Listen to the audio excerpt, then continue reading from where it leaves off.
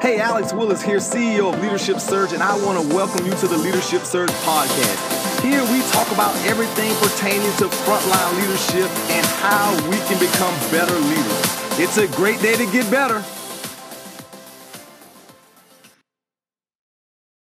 Hey, Alex Willis here, CEO of Leadership Surge, and again, I want to welcome to And again, I want to welcome you to the Leadership Surge podcast.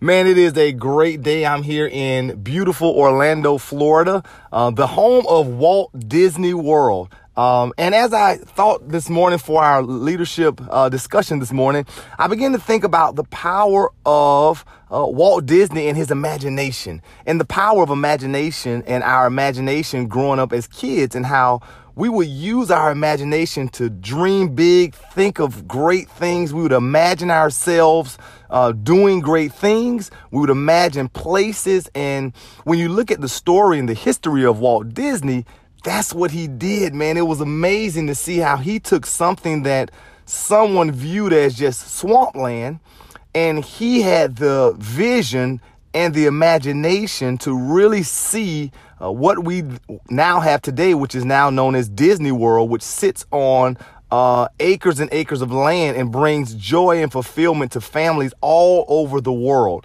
And so it's beautiful to see the power of imagination, or what Walt coined as Imagineering. And so as I begin to think about that and think about us and the power we had with that as kids, doing that growing up, I begin to think about, how are you setting yourself up for success today? And when you think about that, think about, how are you using your imagination to help you and to power you for a successful day? What I'm learning more and more is that the game of life is won from the neck up, and it's all about the mental game and us preparing ourselves to be ready to handle the mental pressure, the mental challenges that come before us. And we can really put ourselves in the proper mental state to be able to conquer anything that goes before us before the day starts. And as I began to think about Walt Disney with his imagination, I went back to my time at the University of Florida mentally, and I remember Coach Dwayne Dixon, our receiver coach, would always bring us into a hotel room, all the wide receivers and the quarterbacks. And at that time, we would do what he called the white light meeting.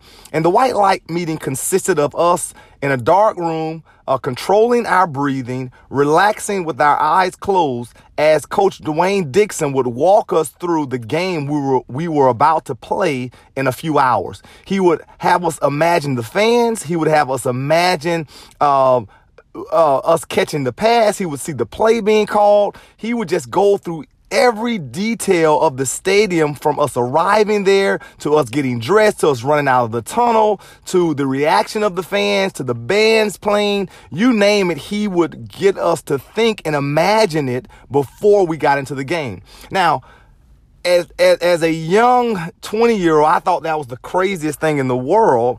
But I really began to see the effects of it, because by imagining that situation beforehand, by the time we got to the stadium, man, it was a calm and a peace over us, as if we had already been there.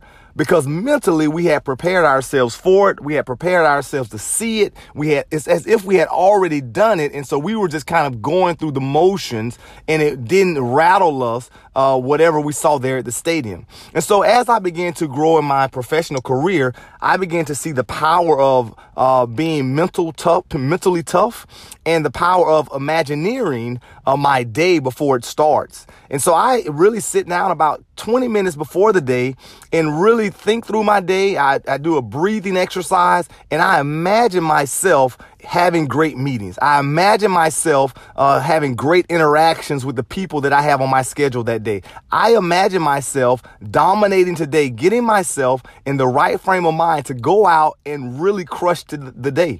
You know, as I think back to college football, there was never a time that we ever entered a game expecting to lose, or wondering or questioning, would we win? It was always a matter of how much will we win by.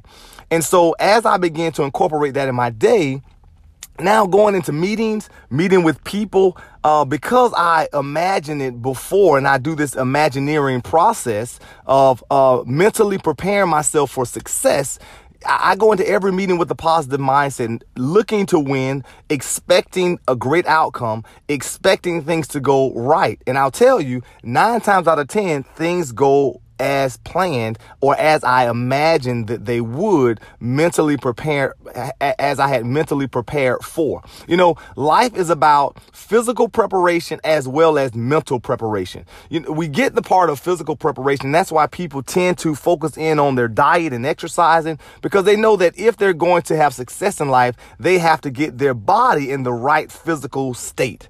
But there's another side of that that is probably even more important than the physical side, and that's the mental side. And oftentimes, we as leaders, we don't focus in on that mental side of saying, how am I getting myself mentally prepared for success? Because ideally, the two come together, the physical and the mental, in the preparation for success. And that's how you have ultimate success, and you become mentally tough to handle the challenges of your day, the challenges of your meetings, because you've thought through them and you've seen yourself in those positions long before you got there. So, hey, this is Alex Willis reminding you to get off the sideline, get in the game, and win.